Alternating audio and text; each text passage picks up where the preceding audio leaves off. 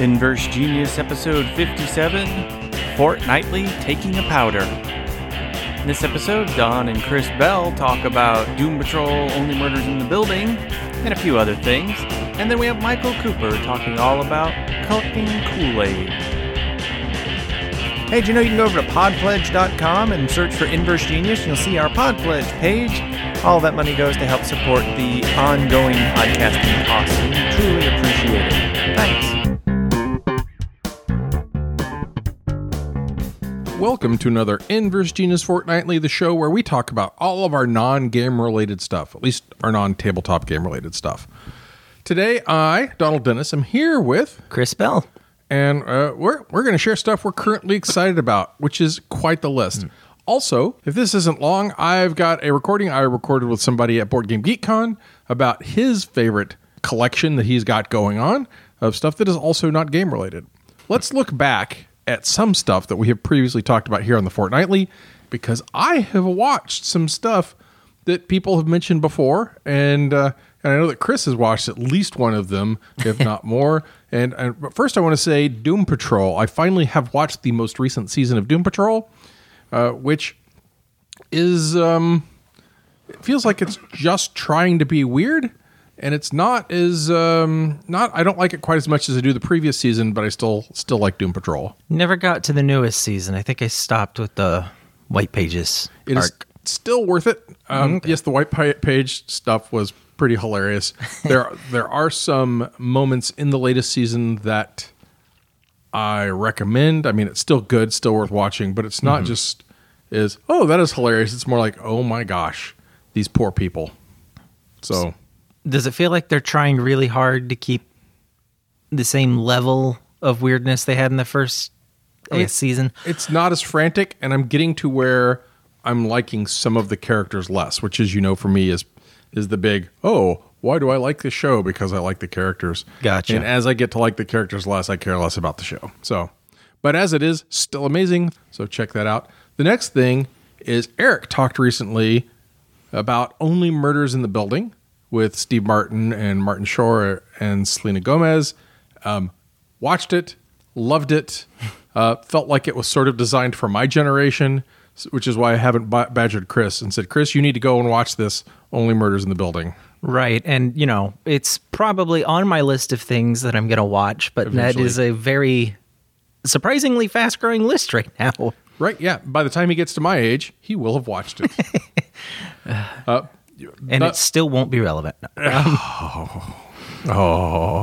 Actually, it'll be less relevant by then because they certainly talk about some trends of how older people today view younger people and vice versa. And while they will still look askance at each other by the time you're my age, it will be for different reasons entirely. Oh, I'm sure.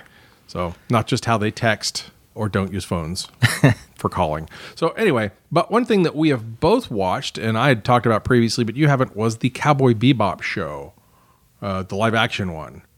I haven't got to that yet. You haven't got to it yet? No, It's on my list. Never mind. Sorry. This may or may not be in the show. If it is strictly to shame Chris. Should I list you my big list that I got to get through at this point? Actually, that is not a horrible idea. What is it that you are interested in? Let's see. Watching? Yeah. Things I'm supposed to watch at this point. Well, I'm on Hawkeye because that's currently being released. Right. We've got Hitmonkey, which is one that you were telling me I should watch, and I feel like you have mixed feelings on it. I mean, I like it. It's not a topic on this show for me, but I do like it, and I would recommend people who want uber violent shows with a very strange through line. Hitmonkey is well worth it. We've got, as you just said, the live-action Cowboy Bebop is on my list, and I had just gotten through something that I've put on your list that I'll talk about later. And then I guess the rest of my time's going to gaming with my friends because new stuff just came out, and despite its disappointment, gaming with friends is still fun, even when the game is bad. Right. We haven't had anyone on to talk about New World. That's a dead game. Okay. They've killed it. We'll skip that then. So they shot it in the foot and then took it out back. Well, this is only for stuff we love. This is not for stuff we hate.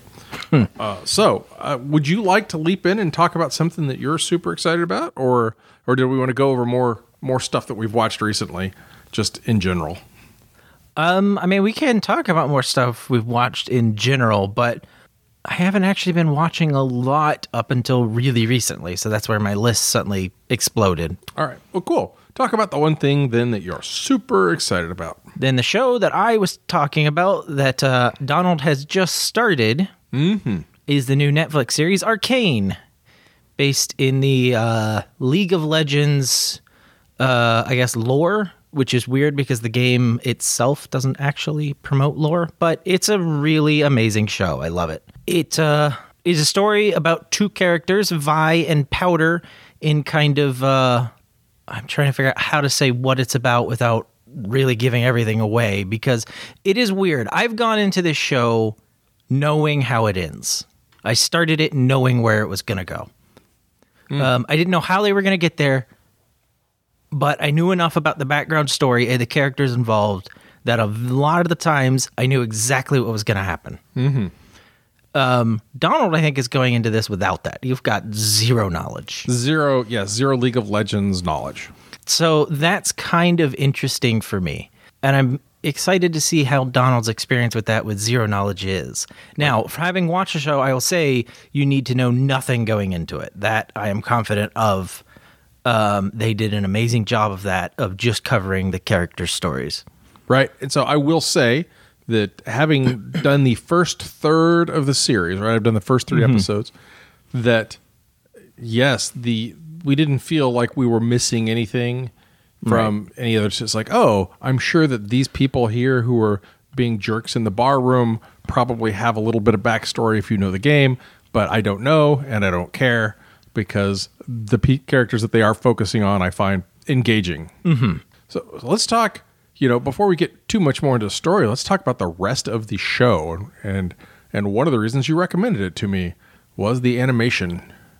It is one of the best animations I've ever seen, from so many different standpoints. One, the environments are mind-blowingly detailed. I don't know why they went that far with it, but it looks amazing. They are very rich. It does feel like the tools that they are using are sort of facilitating a lot of this. Oh, yeah. That I don't know if they had to hand draw it all so long ago back in Disney times. But it does remind me sort of the richness of a Studio Ghibli movie. Right. From what I do know about the background of how they made the show, I don't know what program they use, but think kind of Blender 3D animation stuff. They actually went and made 3D renders of all the environments they were going to use, and then ran the story through it, like on an actual camera track and everything, digitally. It wouldn't surprise me, especially since Netflix is playing a lot with gamification of stuff on their on Netflix, that there are different games and things that maybe they will be reusing some of those set pieces for games or interactive things that they're going to do in the on Netflix as a service. I don't know about that specifically because the studio they used to produce this, the studio that actually made the show, it's a French company that specifically does animation stuff. They've done animation stuff for Riot Games, the company who made this, before, for character releases for the game. They did a music video. They have done with other companies, but specifically with Riot, they have done stuff for them that's like this already. But this is a step up from what they've done before. A huge step up. Also, I will say, don't let the first 3 minutes be... Don't expect that to be the highest quality of anime that they have, but it's still very good, right? But there's sort of like a little introduction vignette at the beginning that is... It's the promise of things to come, but it is not that promise fulfilled. But I will say that you certainly see... there was a style of art that we used to call, it is the deviant art nose or eyes. And sort of the style in which stuff was drawn, I don't know, 5-6 years ago on that particular platform. That it's like, these are not all old school animators. You're seeing a lot of new talent influences, even if you're not seeing just the new talent. Oh yeah, this show very much feels like. I mean, these are people who have learned the technology from the new technology. They didn't come old to new. They started on this new technology, right, and this is their skill set, and they are shining it. I mean, it is shining through. Yep. Now, it's not to say it wasn't influenced by past, but that's just the way it is. One way I've heard the show described is pause randomly at any moment, boom, screenshot background for your computer. I mean, it's just beautiful art. One thing that is kind of weird, I am of the opinion this is probably Netflix's fault. The show is 9 episodes long. It is designed to be watched in 3 sittings. The first 3 episodes, the second 3 episodes, and the last 3 episodes. While there are pauses kind of between the episodes, if you sit down and watch them in that way, you will know what I mean. It is very much designed as a 3-episode thing. Mm-hmm. I don't know why they did it the way they did it. Well, but I mean, I know that certainly between the first 3 episodes and the second 3 episodes, there's a good cut where you go, obviously this is a good stopping place. Mm-hmm. I did feel, I don't remember, it was between the first and second or the second and third, you're like, this is also a good stopping place. So I'm not sure if when you get to the next 3 episodes, yes, I'll pay attention to it for you. Oh, well, from a stopping point, you will see that was a very minor, that was a commercial break level stopping point compared to what they're about to do. And there were several places during it where it felt like this blackness has lasted a little too long. Did they expect a commercial to go in here? So who knows? Mm-hmm. But yeah, it was great. I also like it. I have not binged it all in the 3 days that I have been watching it, or 4 days. So there's a lot to pay attention to. Don't sit down and expect that you're going to be doing something else that requires your brain while you're watching this. Right. Unlike, say, Hitmonkey, which literally you can be playing a game and watching Hitmonkey. I would say for anyone who does know any of the lore or the story, still amazing. And they actually do a lot of stuff that kind of, if you have the background knowledge, it's kind of like an Easter egg for you. Like, I know what that means. I know what that background thing is, even if it has no real relevance, which is kind of neat. And I was going to say one other thing, and now my brain has off-tracked it. Mm-hmm. All right. You were going to talk about the music at one point. Oh, the music is amazing. There's kind of one in the first 3 episodes, but the next 6 have a lot of moments that are just really awesome. The sound design as a whole is pretty darn good. And I will say I didn't feel the super compelled by the music in the first 3 episodes. It was good. Mm-hmm. I'm not having any complaints about it, but I didn't go, oh, yes, that is amazing. Whereas Chris is promising me that before the end of the series, I will go, yep, these people know their stuff. There's at least 4 I can think of off the top of my head. They're like, that would have made a great music video on its own. That was cool. Yes. Which, based on the studio, that's what they used to do. So they have the talent for that. Huh, cool. Which is probably why they did that. Nice. Well, and I know that doesn't Riot Games do? This is Riot Games, right? Riot is the one who owns the IP. League of Legends, yeah. But haven't they commissioned just music videos? Like every year they do at least one big music video of their stuff? They've commissioned this company specifically, actually, to do music. They did the most popular music video that Riot's ever had released for one of their most popular characters that's in this show. Ooh. And entertainingly enough, I won't say who it is because it's a little bit spoilery. Entertainingly enough, though, the character at one point is jamming out to their own music video, which is kind of funny. That's hilarious. That is. I'm trying to find the name of the company, which I'm in exactly the wrong webpage to do. But yeah, I cannot remember. I know it's a French company, but I do not remember the name of it. A French animation studio, Fortiche, Fortiche, under the supervision of Riot Games. Yep. So it sounds like they got a good working relationship. Go and check out their other music videos after you've seen Arcane League of Legends. Oh, you got excited. I remember what I was going to say. a fair warning, despite the fact that it is an animation, this is not a show for kids. Oh, yeah. This is a violent show. Now, it's not gratuitous violence, but people die. And there is blood. So keep that in mind. It's young adults and up, at least. Absolutely. I know there's been people that have made that kind of mistake before. Yeah. Well, and certainly we've mentioned it a couple of times before this episode, Hit Monkey, not for kids.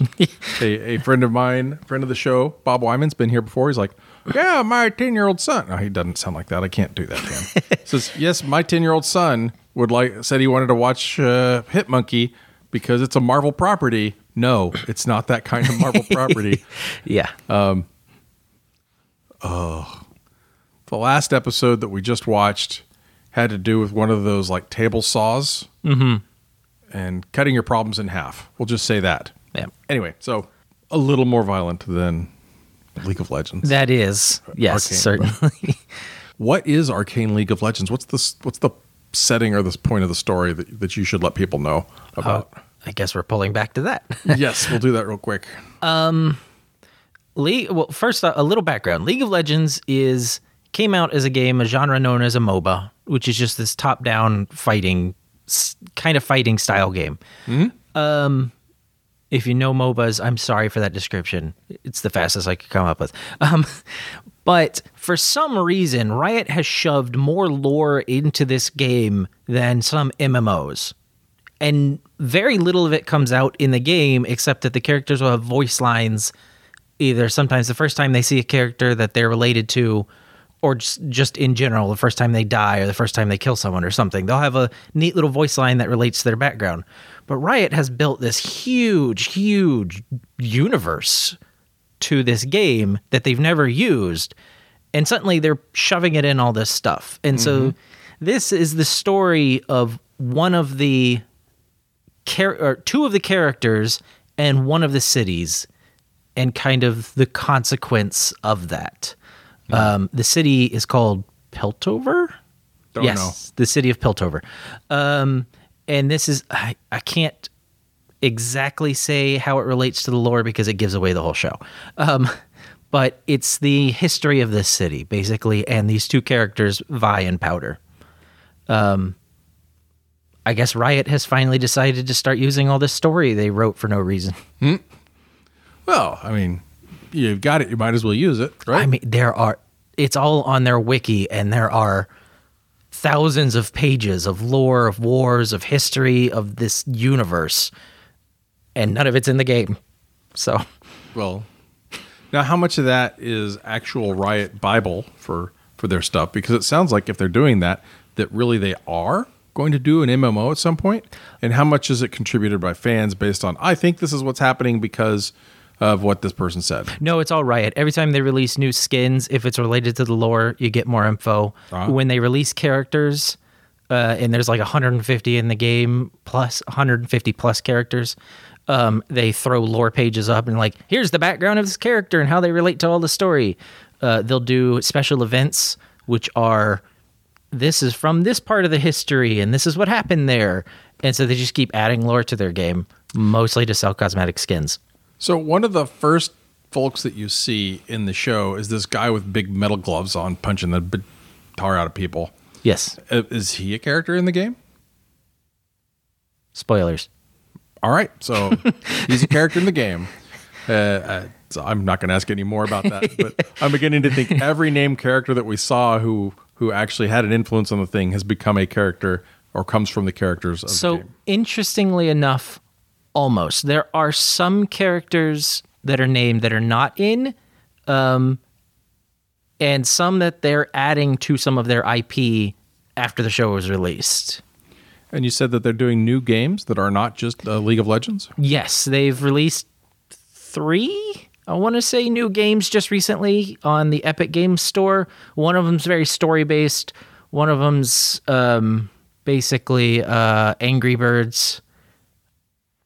And I cannot remember what the third one is like. It took me a second to process what you said. There's a Angry Birds League of Legends crossover thingy. Not crossover, but adaptation. You're using one of the characters to throw bombs at stuff, yeah, on a 2D map. Oh, and I think we saw that character in the shooting gallery.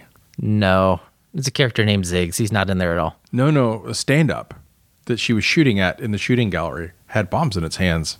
Oh, that might have been Ziggs. Yes, maybe. So, don't know. I don't know the game, but it sounds very familiar to me. So, all right, so I'm going to talk about something that I don't remember if we've talked about before, but right now I am super hyped about it. The thing I'm going to talk about is a book series, a game, a television series, and that is The Expanse, that both Chris and I are fans of. Yes, I've started with the television series. Donald started with the books, I think. Nope. Yeah. Oh, really? You started with the show? I did. First, too. So, and the folks over at Cord Killers, which is a podcast with Tom Merritt and Brian Brushwood, who do not know me from anybody, that they were talking about how the TV show and the books and stuff, that they kind of worked well together, and that they did a great job of adapting it, and that they liked the way that space travel was done, and that, you know, a lot of stuff like that. So I thought I will give it a shot, and I started watching the TV series, and it was pretty amazing. And they said, and you can still read the books and enjoy them, and then you will still enjoy what's coming up on future television episodes as well, because it doesn't suck in the way that, say, maybe like a Harry Potter adaptation might leave you wanting, going from books to screen and going, this one's better than that, and blah, blah, blah. So not that problem at all. So I was like, I'll do that. And which I think is a problem that's mostly solved by the fact that it's a television series, not a movie. They have the time to put everything in there. Yeah. Well, I mean, but even Game of Thrones, you watch one and you do the others, and you're like, oh, that's not the same. That is fair. So, but anyway, why is this something we're talking about now, you might ask? Because this is not a new series, though I've frequently talked about not new things. Well, the television series is coming to an end with its last series of The Expanse, and the book series are coming to an end as well, with the one that was released just this last week as of the time I'm recording it. So it will be a month or so back now that you get it. And that's Leviathan Falls is the last book, book 9 of the novels in the Expanse series. Does not include the novellas, which I'm sure we'll talk about here in a second. Mm-hmm. Now, the book series and the TV show end at two different parts. They two do. different points. Now, I would not be surprised if at some point there wasn't a second Expanse television show, because there is a good cutting off point at the end of the book that they're ending at, and a time jump sort of in the series, which happens in the books, and you know, it makes a little bit of sense, to make that stop. But so, what do you think about the Expanse series, or I guess what's the premise of the Expanse? I mean, the idea, it follows this one group, this crew Of the Rocinante. of the Rocinante, which you don't find out till the end of the first season of television show, but still. And it's kind of how this crew is managed to be at the center of what starts as a conspiracy and turns into a universe-changing event. Right.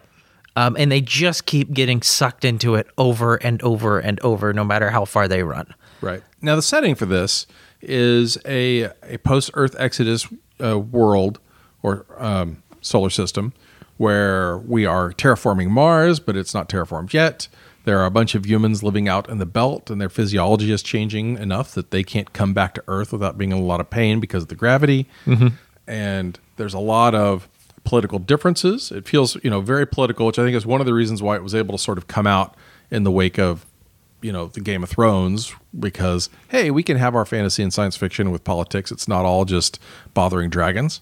Right. And that there is sort of the underclass of the Belters, which represent or pull a lot from, you sort of feel, the migrant worker lifestyle. Right. I mean, they're the resource gathering workers. Yes. And then there's the elite science and military, which is Mars. And then there's the lazy old Earthers, which I guess is America. and other, I mean, it's not a unified culture. In fact, the most important person in the series that is from Earth is, very much, well, not your traditional person. And then Avasarala, who is obviously isn't American. So, Yeah. there's a lot there. And it's the interaction between these three dynamic factions and with the big thing that happens in this series. You notice we haven't mentioned aliens yet, right? Yeah. And then the sort of the intervention of what happens when something big occurs in the universe. And one of the things I love best about this is that they are not afraid to sort of shake up the world. The authors, James S.A. Corey, which there's two authors, and I should know their names, and I will probably look it up and tell you at the end of this. But that they're not afraid to change things up. They're like, oh, there's this political structure, let's mess with it. There's this balance between the three powers, let's break that somehow. And that is all pretty exciting. Oh yeah, I mean they build a world, and once you finally get it established, they take a sledgehammer right to the middle of it, and then they do it again and again, and that's kind of what you're dealing with. Isn't this, I guess, necessarily standard political struggle? It's how they smashed it up multiple times, and that's the point of view you're getting. And this is all sort of told through the lens of this crew of player characters. So if you play role-playing games, this is obviously the player character group. And I think actually parts of this were based on a role-playing game. I feel like that was something I heard before, but I don't remember from where. Like some guy's Traveler campaign or what have you. Yeah. Now, so I love the books, and I really, really love and like the show also. However, the main character of the show, kind of the perspective, sympathetic character, James Holden, is the least charismatic or interesting character almost in the entire show. He is, and I think it's because of what they've put his role as, which is kind of he's the stability point for these very wildly extreme characters. Right. It's like he was raised in an atmosphere of ultra tolerance and getting along because he comes from a family with multiple moms and dads, and that he's sort of the middle ground between everything. Right. So, I mean, his character isn't necessarily bland, but he's designed to be kind of the thing that holds, these characters with ridiculously different backgrounds that really should be at each other's throats based on their history. Yep. And so, I mean, he's not a bad character. He is not the person that you as your friend group would say, you're our leader, but because he's the one who sort of takes everybody's side when they're right, he's kind of gets put to be the leader. He has the fewest skeletons in the closet. Yes. Now, looking at the other characters, you've got to have one from each. So you've got a Belter and a Martian, and they have their tensions at times. And then you've got Amos. Yeah. Who has delivered one of the best chilling lines I've ever heard before. Oh, so many, but which are the ones you're talking about? When he's told to his face, one day you and I are going to get bloody, and he goes, I'm ready right now. That's right. Let's dance. Yeah. So he's yeah. So Amos is, I guess, so he's human, completely human, but mentally he is guard dog. Oh yeah. And he has no perspective of his own, and he is willing to do whatever it takes to survive, and he has no moral compass. So he always adopts somebody else sort of as his moral compass. And it's interesting to see that particular allegiance change from the first person he's super loyal to other people in the crew, to, there's a whole group of people that I'm loyal to. And where does he get his, I shouldn't be doing this. Maybe I don't need to kill everything that's between me and there. But yeah, he's such an interesting character because it's like he knows he has no moral compass. Right. He recognizes this is a bad thing. And so he just keeps going, and he's like, all right, you know better than I do, so I'm going to listen to you. I'm going to keep doing my thing.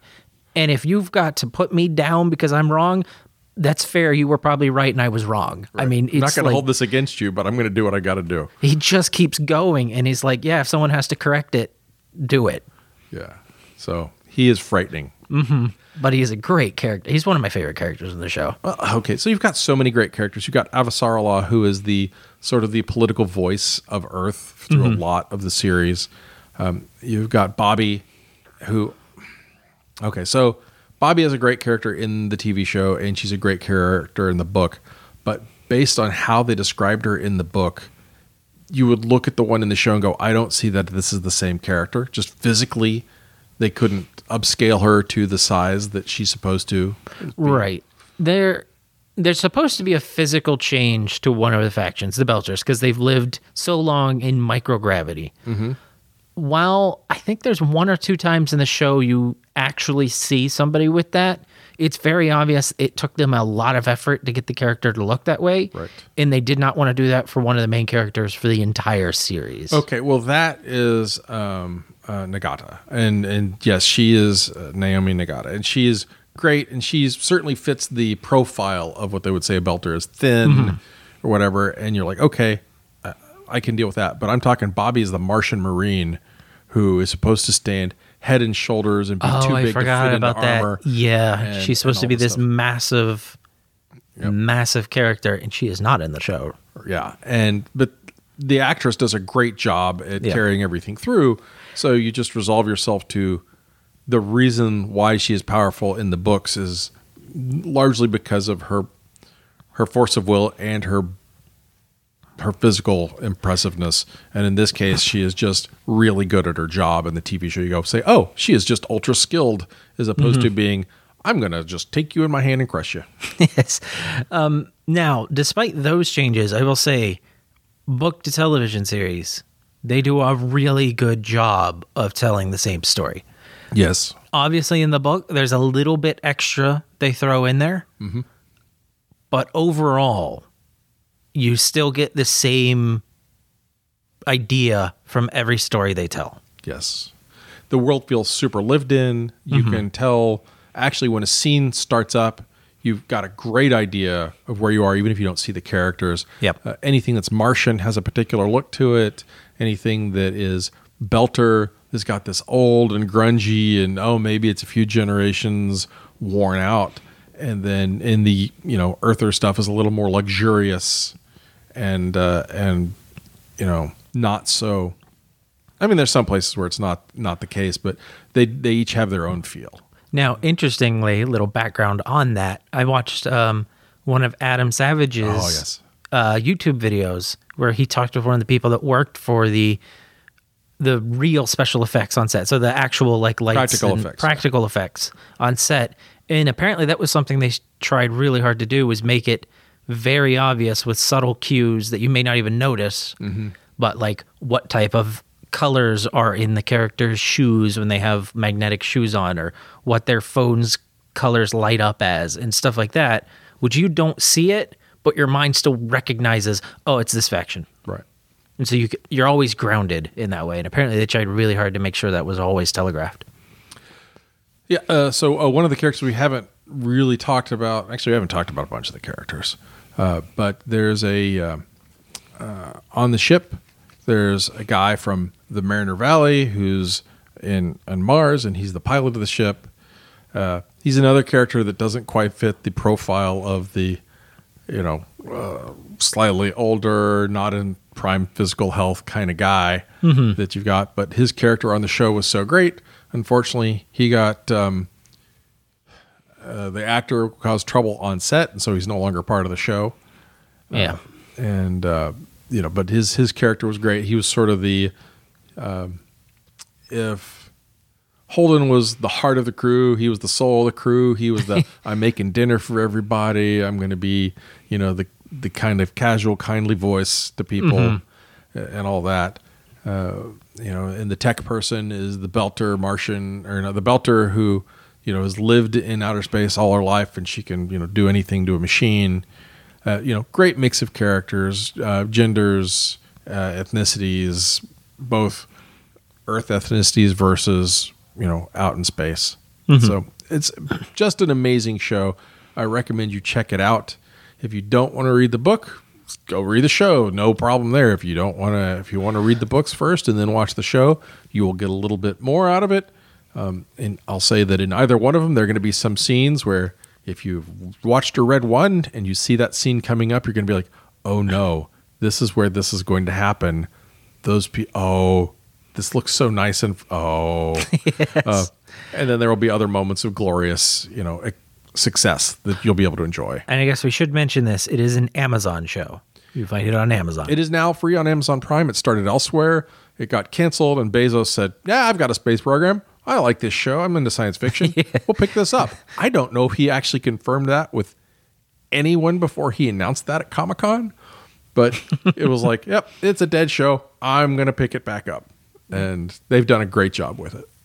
So you can watch it all there. The new season's coming out soonish. I don't think they've actually announced a date. Nope. It may be out by the time this comes out. It's coming out. The new season is out in December.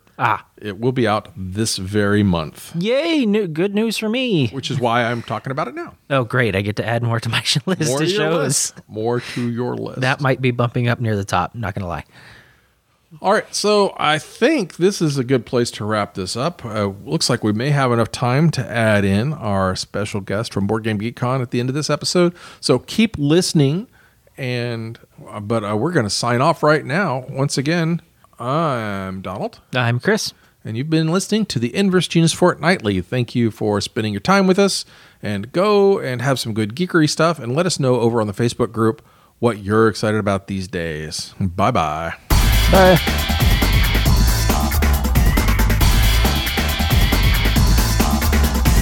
Hello, Inverse Genius listeners. This is Donald Dennis, and I'm at Board Game Geek Con 2021 here in Dallas, Texas, the scenic downtown Dallas. Go listen to our Board Games coverage of this show, and you'll hear all about it. But since this show is about everything but board games, I brought on one of the fabulous folks here who's helping make sure things run smoothly at the show, Michael Cooper, to talk about stuff that is not game related. Hey, Michael. Hello. Hi, Don. So, Michael, what is it that is not game related that you are super excited about to share with our listeners? I love Kool-Aid. You love Kool-Aid. So you've drank the Kool-Aid, or is this not a drinking thing? That is a misnomer, but yes, I've drunk the Kool-Aid. All right. So what is it about Kool-Aid? Do you like just trying out all the different flavors, or do you like the art on the packages? What do you mean when you say you like Kool-Aid? I like the flavors. Okay. It's just a youth affirming thing for me. So it instantly takes me back to my childhood. So it's like Scott Nicholson loves Disney.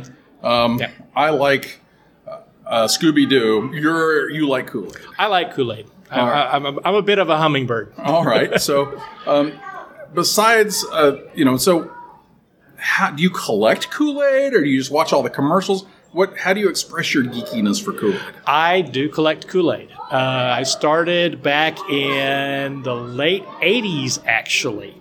My brother was going to school, and he stopped by a location and found a flavor of Kool-Aid that he liked and said, "You really need to try this." It was called Rainbow Punch. Rainbow Punch. Okay, I seem to remember that. So I picked some of that up, and it was going out of production. And what we found out is that who is it? General Mills at the time that owned it. They would bring in they would bring in other flavors, and then they would be there for a couple of years and mixes, and then they would go away. So you'd still have your core flavors, your black cherries, your lime, your lemon lime, your lemonades, your orange, grape, cherry, strawberry, all that. But they would have other types of flavors. Things like your Mountain Berry Punch, your Pink Flamingo, your Sunshine Punch, your Rainbow Punch. But those would get, they'd have them around for a couple of years, and then they'd go out of production. So, I keep wanting to say out of print, but that's not right. It's the same thing. I mean, yeah, it's effectively the same thing. So the question is that means that you've got all these packages of sugar sitting around your house, and so you must be infested with ants in a fierce way. No, because I only collect the unsugared packets, so the ones that you actually have to add sugar to. Well, that makes a lot of sense, I guess. So are any of these flavors palatable without adding sweetener, or do they all require the sweetener to sort of bring out whatever? It depends on your taste. If you wanted to mix it up with sugar, you could, or it could be with just plain with water, you could. Like I said, I'm a hummingbird, so the sweeter the better. And so that's how I like it. So do you have like a Kool-Aid cellar where you go down and you're like, 1996 was a very good year for blueberry, and then pluck that out and then come and open it? Or do you generally not open your old packages? Generally, I have several baseball card boxes full of packets. So I probably have about, I'd say somewhere between 500 and 600 packets. Well, that's pretty cool. Yeah. So how many flavors do you think you've collected over the years? And do you get duplicates? Like, do you get a 6-pack just in case one goes bad, or what? I do. If I see that something is going, that is being discontinued, I will probably stock up on that. Right now, the first packet that I picked up was Kickin' Kiwi Lime, which has not yet been reproduced. And I think I probably bought, about 100 packets of that. And how many survive? Probably about 75 right now. So I know that this is something that everyone listening probably has a question about. How long are Kool-Aid packages good for before the flavor turns or they go bad? For the most part, they don't go bad as a flavor. What happens to them is the preservative in it that's supposed to keep them from clumping can go bad, and it's actually worse in some of the older flavors before they change what type of I want to say desiccant they put in. Right. So the next question is, how many packets of Kool-Aid do you have that have flavors or colorings that are now illegal for food companies to use? That would be absolutely zero. Oh. There was one back in the 1970s. It included cyclamates, and it actually the packet itself actually that's like had defreezer or something. Defrosting? What is cyclamates? It was a sugar substitute. They soon found out that it was cancer causing. And so the packet itself had actually had Bugs Bunny on the front instead of the Kool-Aid Man. Oh, well, there you go. Yeah. I mean, okay. Well, I thought that some of the reds or something had been, don't use those, but maybe they were only used in shelf-stable foods instead of in stuff you pour into other things. May have been. I haven't done that much research into it. All right, so what is well, that's all right. This is not that kind of show. You are welcome at any time to say, I don't know that. Nobody cares. So the next question I've got is, what is your favorite way to prepare Kool-Aid and to get the best flavor out? Get the best flavor out of it. Usually take the packet, dump it into the bottom of a 2-quart pitcher. Go ahead and put the sugar on top of it. These days, I don't use pure sugar. I actually use Splenda or whatever aspartame or whatever the your sweetener of choice is on top of it. And then I will put about a quart of water in it, and then go ahead and use a whisk to go ahead and get it all mixed up, and then go ahead and once I get it mixed real well, go ahead and top it up with the rest of the water. Right. And just do it that way, so that if it's an older packet, do you use less water to get more flavor, or do you think they balance it pretty well? I usually put about if it's a 2-quart, I'll probably go about 75% of the way, depending on what it is. All right. So the age-old question, though, is Kool-Aid Man the pitcher or the Kool-Aid? Kool-Aid Man is the pitcher. Is the pitcher. Okay. Is the pitcher. There has been speculation that the Kool-Aid inside is his blood. Oh. No. Okay. So the video that we watched the other day before we set all this up, do you know if that's a real legit video or is that a fan thing? Do you have any idea? I have no idea. All right. Well, that may get cut. But okay. So anything we don't know about Kool-Aid? Have they changed the mascots? You mentioned they had Bugs Bunny on the thing. Was there ever a different mascot besides Kool-Aid Man, or how much has he changed? I don't know how much it's changed through the. Like I said, the Kool-Aid. He started out just as a smiling pitcher on the cover of the packet. I remember that. Yes. And then gradually, I guess he grew arms and legs and became a sentient being. like happens, Yeah. with anything artificial, eventually, does that. Okay. Well, excellent. Is there anything else you have to say? Yeah, that you may have been missing some of the older flavors. What we found out, Yes. What we found out was that that Rainbow Punch that I was talking about, I had 3 packets of it left, and I was saving it for my niece and nephew when they got old enough to enjoy it, which happened a couple of years ago. So Now, did you let them have it, or did you sell them for $500 a pouch? No, I actually let them have it. We went ahead and did it the old school way. We did it with pure sugar and loaded it up and tried it and found out that the combination flavor was actually cherry and lemonade. Right. So How often do they take old flavors and just rename them, or just combine them with other flavors that you know? It seems like every 5 or 6 years they'll come out with a flavor that they've discontinued before. The thing that they've been doing lately is reissuing older flavors. They just reissued Charcoalberry Fin and Purple Saurus Rex. Oh, I remember that one. Now, Purple Saurus Rex is actually just grape and lemonade. And found out that Crocodile Red is actually grape and strawberry together. Sunshine Punch, if anybody remembers that, was lemonade and orange.